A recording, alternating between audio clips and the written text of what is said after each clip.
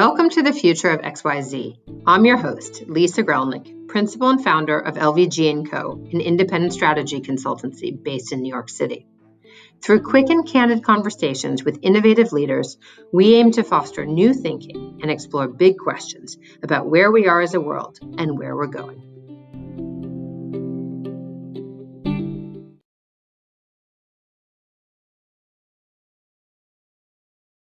Hello and welcome to this week's episode of Future of XYZ. I am thrilled to be joined by my friend and former client, Chris Walker of Sav Media. Chris, welcome to the show. Hey, nice to meet everyone. Hey, Lisa, nice to see you. Nice to see you. I know that there are lots of things that we've been exploring we could talk about, but what we landed on that we want to talk about really, I think, is the heart of what you have gone after, which is the future of fandom and what fandom actually means. I want to get into, as well as why it matters to you, given your background, both as a brand strategist and creative director, but also originating as a colorist at DC Comics and a comic book designer, author, creator yourself. So I'd love to just start with what is fandom? I think it's an important one. Sure. I think when people think about fandom, there's a couple of different ways the word is rooted in fanatic, right? So that idea that you like something so much that you're kind of taken to this different space. I think, other times people think about fans, they think about either sports fans or music fans, comic book fans. So again, that kind of fandom kind of brought in. I think for me, fandom is just anybody who's excited about something to the point where it moves you. You have an inordinate amount of activity around it. So you can be into fashion and collect shoes. You can be a foodie and go to, offbeat, restaurants. You could be a fan of like your local bartender and, Thursday nights, that's the only place you go to because you're a fan of that person and you enjoy the conversation. So I think fandom in that way, you just really like something, you like talking about it, you like exploring it, you like sharing it with other people. But I think one of the biggest things that, I think a lot of people agree on is there's an identity piece, right? So even like that local bartender, it's like, oh, you're a fan of so-and-so. I love when they're there too. Like we should hang out, when they're there. So I think that to me is really like what drives fandom. I love everything that you've just said, and it sparks so many questions. And one is, I think about when you talk about identity, and of course, I tell people all the time, I wrote my thesis back in the late 90s, my college thesis on identity politics, and self versus other, and the ways in which we identify. And we create these kind of tribes, right? Whether those are based on the color of our skin or our ethnic heritage or our religious heritage or our class or our education. There's so many, or our gender or our sexuality. Black shirts. We're a black shirt tribe right now. We're the black shirt tribe. We both worked in marketing and advertising, so exactly. And those things that define us, in some way, or that we identify with. That bartender is a great example. In some way, they create an immediate community, right? And so there's this identification of self in the other, of that community. And I think one of the things at Sav Media, which I'd love to give you a chance to talk about, and Urbanime, which is your premier title under Sav Media right now, really is about this inclusivity, and of the identity, and being able to kind of tell authentic stories, in your case, that, reference the multicultural experience of America, especially for Black and Brown communities. And this is something, when we talk about the bartender, it's like it's a self-identification, but there is this othering that happens with some communities where the storytelling isn't authentically representative. So will you talk to me a little bit about how like representation and it kind of fits into this whole concept of fandom? Sure. So and I agree with you on micro tribes and how that works and how they form. One of the things I think a lot about, is those tribes, those communities, the role storytelling plays in it, the role identity plays. I think, there's a large part of communities where you have a shared belief or a shared story. If you think about Seth Godin and, tribes and, the idea that we want to buy from brands that have the same belief as us, right? And we want to participate with other people who have the same belief as us. So I think when you think about it that way, as the heart of tribes, and you can call it different things, but that community or that group, there's storytelling that happens, right? We are this type of group. We have this type of community. We have these types of rules. If you break these types of rules, these are the things that happen. If you leave the community, these are the things, right? So story is like a really big part of that. And then the ability for story to create identity and share identity. And even as a marketing tool, right? So if you think about that community or a tribe, right, they have to grow. And story is a way that you do it. So you're saying like, hey, we're this community. This is our belief set. This is what we want to do. If you have the same thing, you should join us, right? So you can see that connection between community, storytelling, and then identity. And so the better you get at that storytelling, the more you can attract more people, to your group. And that's before you put any, socioeconomics, ethnicity, race and politics. From what I've seen, that's just kind of how things work. I, originally was a big comic book fan and a big hip hop fan. And then I worked in skateboarding industry out in California. I worked on Osiris shoes during the heyday, if anybody remembers, like the Storm DVD and the D3 and the Moon Boot. So I was working out there and I was like, oh, this is like really interesting. And, I didn't have the words for it at the time. I didn't call it cultural anthropology. I was just like, hey, I'm a comic book fan, big, fan of that. I'm a hip hop fan, as we would say back in the day, I'm a hip hop head. And like all these skate kids are the exact same, right? It's like, but replace skating or replace comics with skating, but there's still like these groups and these subgroups and likes and dislikes. And if you break a rule, you get in trouble. And here's the way that we express, what we like and what we're into with that. So I think, when you think of it that way, that's a lot of what happens in all those groups. Story is a big part of that. Storytelling is a big way that you kind of say who you are and talk about, what you're doing. And so that's why I think it's really important to understand, this idea of fandom really just from a marketing communications brand strategy, right? Like it's something that you can use, you can lean into, or it's something that's happening that if you're like, oh, I don't really understand why this is working, there's culture-based marketing, but then are you having a conversation with your fandom? Have you thought about your fans? Are you thinking about how they're talking about your brand?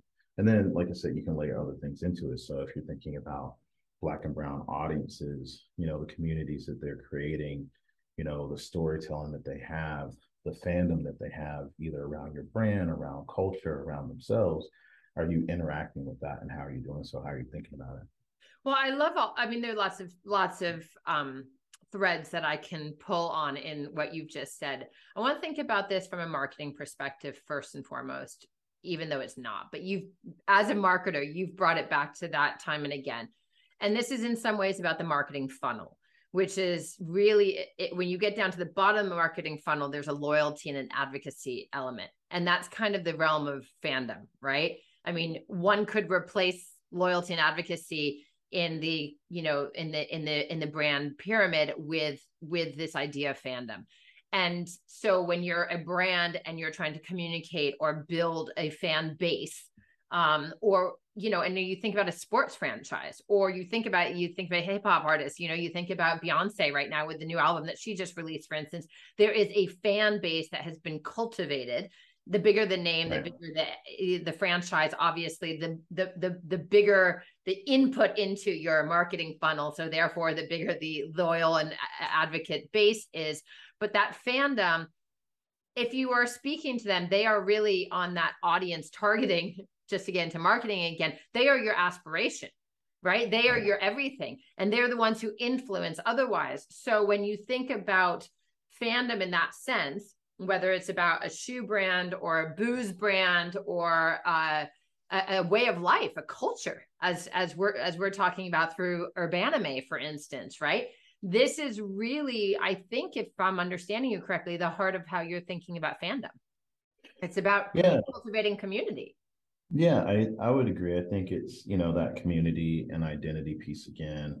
those three things, how they relate to one another. I was looking at a little bit about fandom. There's kind of this, and fandom is very big in sports. The sports community understands it very well. Taking that person who may be like a casual, consumer of sports and really trying to turn them into a heavy consumer, just to use a lot of marketing jargon.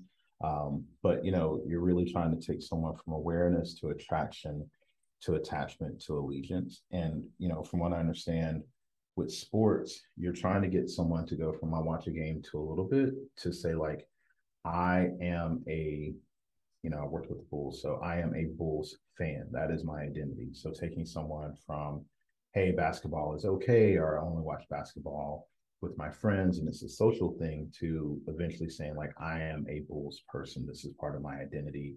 This community or this tribe, is how I see the world. And so to your point, with, SAV Media, we're a collective of Black and Brown owned media companies. We're really focused on comic books as a way to have a conversation with the Black and Brown community. We think of comics as this really incredible conversation that you can have. So for us, comics is more than just a publication. We think of it as comics experiences or transmedia, or there's a lot of different terms, 360, omni-channel, but just this kind of multiple touch point that you can do, and having a comic book at the center of that. And so if you think about that comic book, not only is it telling a story, but it's expressing identity, it's talking about values. You get to, learn from a story. That group gets to have something that it can express itself, market itself with, right? So if you have a really cool comic book, I'm a Spider-Man fan. I like other Spider-Man fans most of the time, unless they're too into Clone Wars, and then we have a problem. And if you know that, great. If not, it just talks about how things kind of break down into the various levels of fandom. But that's to say, there are a lot of opportunities therein. And so with Urbanime, which is my imprint inside of the collective, and it's spectacular. Really thank you. So we're really focused on comic books as a way to express and tell stories of Black and Brown audiences and the culture itself. So a lot of times when you hear, someone say the culture, sometimes they'll mean hip hop, sometimes they'll mean urban, but it's really this idea of this kind of cultural output of, lived Black and Brown experiences. And one of the things that we did early on was to figure out, we can make up heroes, but there are also heroes in the community itself. And one thing that we know about urban culture in the community is that, we like being fans of things, right? Like we like being into stuff, we like brands, but we're also a fan of ourselves, right? Like we're a fan of our culture, we're a fan of our heroes. And so as we started pulling those things together, we saw this really tremendous opportunity where it's like, hey, as we launch and as we start, what if we focus on being fans of the culture itself and what we call out the box urban fandom, where we just kind of connect the dots. So if you are into, let's say, hip hop, and we're trying to do something about science because comic books speak well to science with powers, gadgets, cool technology, then that gives us the ability to have a conversation about Grandmaster Flash, how he invented the crossfader, how he was most likely, kind of like a technology nerd, right? And then he was into science. So in that moment, we've connected so many different communities. So you could enter that from a STEM standpoint or an engineering standpoint. You could discover Grandmaster Flash, and then at that moment, you could have a connection to old school hip hop, or vice versa. You could be an old school hip hop fan. You could really want to hear more of this story, but then it connects you to this larger world of STEM. And so as you can see, that storytelling, that idea of community, that idea of fandom is something that we really like to leverage a lot at Urbanime, and then really across the collective as I work with the different brands and storytelling. Again, there's so many threads to pull on. I want to look at a couple of things. One is when you just mentioned all of those references, right? Again, you come back to your original roots, what you said is like kind of cultural anthropology. And this is when there's a lot of talk right now about representation in front of and behind the screen, right? Yep. In media. And you talk about transmedia, I know a lot. And in this case, transmedia is that omnimedia, it's multiple touch points, it's enveloping an audience or an audience of singular. And I would even push back to marketers and say it's already the world that people live in. Absolutely. It's your opportunity to think about how you can be part of it. One of the things I say is your grandma, we're all transmedia producers, we're all transmedia consumers. Your grandmother's a transmedia producer. The moment she sends you a text about the family getting together, posts pictures of the baby that just got born online, gives you a call, and then like something, your mom, or your grandma is a transmedia producer. And so as communicators, whether you're a marketing communicator or storytelling communicator, this is the world that we all live in. And so how are you embracing it? Or what parts of it are you choosing to focus on while still having a context of that's where we live? And I think it's great. It's a great point because of course, transmedia, omnimedia, whatever is like, it's here, as you just pointed out, it's already here. But it is the way in which, of course, brands, again, whether you are a movie franchise, and I think about like Halle Berry being the new Little Mermaid and the talk that there is about, representation in the princess world, for young girls, for instance. I think about like the whole Game of Thrones franchise that exists right now and what's happening there, or the Lord of the Rings, or the DC Comics, or the Marvel, or whatever. There are these universes, right, that exist, many of which come out of comics or animation, which is interesting. And perhaps because there is such an opportunity for that cultural reference that you talked about actually in Urbanime and in all of the storytelling that Sav Media's kind of collective is putting together. So I'm curious, as we think about fandom, coming back to the future of fandom, we know it's omnimedia. We know it's much more inclusive, if we will. You talk a lot about geek media or nerd media, and even like, how do we do that? Is all fandom in some ways innately nerdy or geeky? Because if you're a fan, you're like that deep in it. Do you like, what do you think is like, is that innate to it? And is that part of the future? Is that we all kind of start self-identifying as nerds? I always say everybody's a nerd about something. You just have to talk to somebody long enough to find out what they're nerdy about, right? Like if you're a sports fans and you're talking stats, you're a nerd. You just might be a little bit more popular because your thing is more mainstream. And I get to rub it in a little bit. It used to be more mainstream, and now Marvel's like the biggest thing ever. So props to Marvel.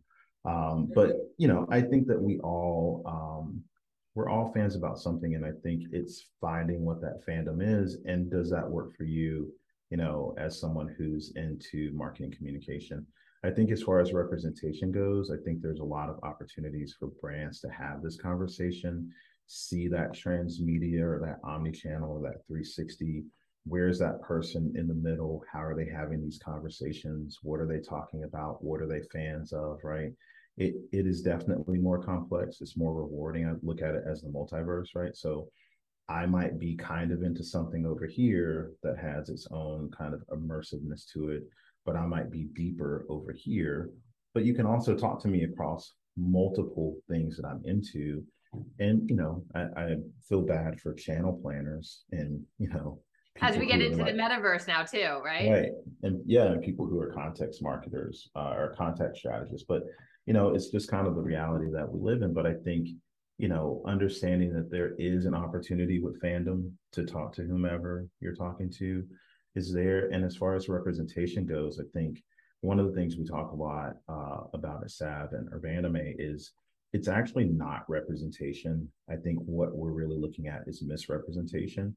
I think a lot of times when you're, a Black audience or a brown audience, and there is good representation. So I'm not going to say that there's not, but, oftentimes it's like, that's not how I would have said that, or that's not really coming from, my culture or my community or my lived experience. And so I think what you're going to see more and more of is Black and brown audiences finding these worlds, finding these fandoms that they can be part of, or fandoms that they are the center of because of the communities that they're in, and spending more time there. And so as any communication professional, You just have to do your homework. I talk a lot about the peer wall, which is the wall that you have to earn your way through. Back in the day with the, TV industrial complex, you could just put an ad out. People would watch it. Now, you've got to get through memes, you've got to get through snaps, you've got to get through TikToks, right? And you have to literally earn your way through. So my question to anyone who is communicating is, how are you earning your way through that peer wall? And I definitely think fandom is one of the ways to do it. I definitely think this kind of omni-channel storytelling is one way to do it. So for instance, if we were to do a partnership with, let's say JVC or, electronic, goods company, right? Stereo equipment. Stereo equipment, right? Imagine the conversation that you now get to have with that idea about Grandmaster Flash, right? So imagine if you're JBL, we could talk about the history of JBL speakers in the Black community, and with hip hop, we could talk about the legacy of Black innovators. We could also talk about the Black community not getting to own their IPs.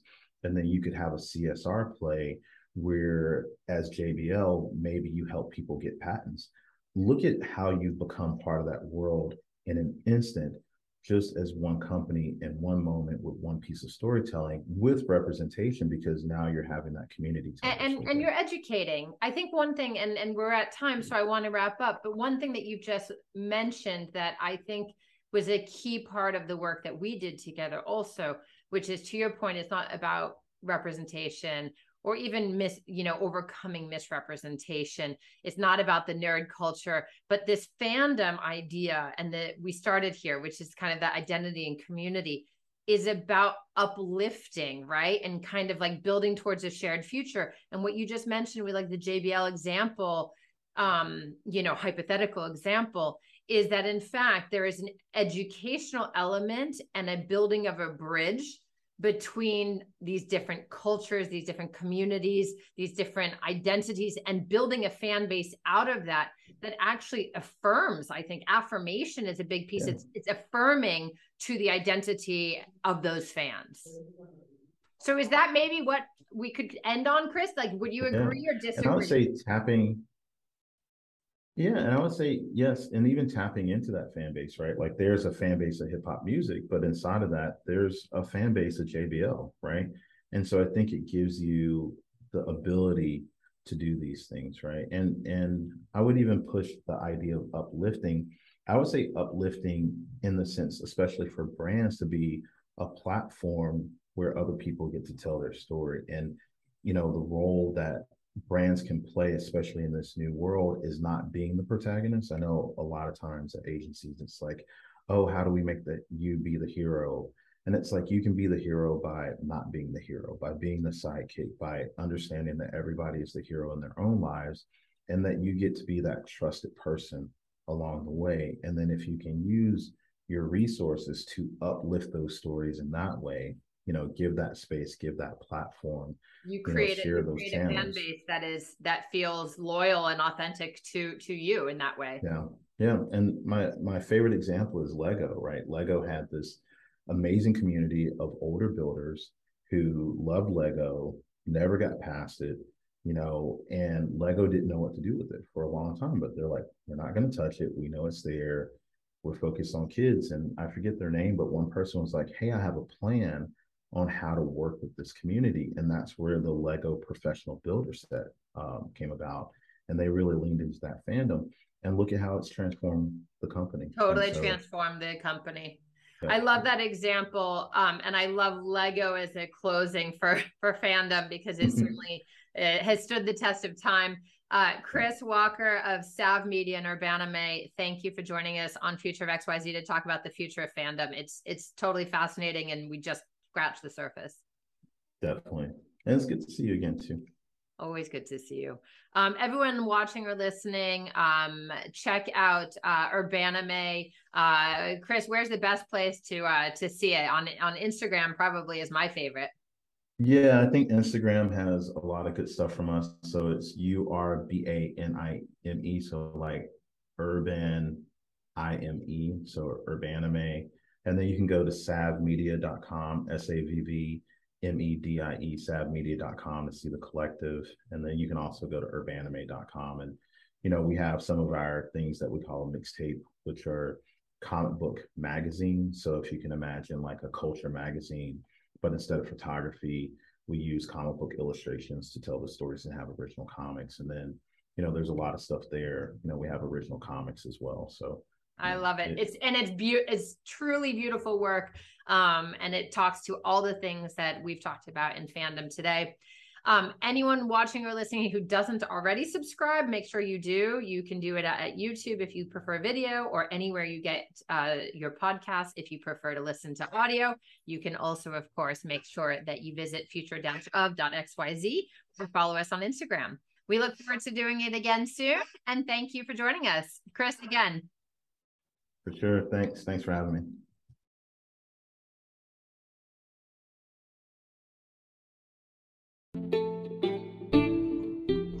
Thanks for listening to The Future of XYZ. If you like what you've been hearing, please follow Lisa Grelnick on LinkedIn.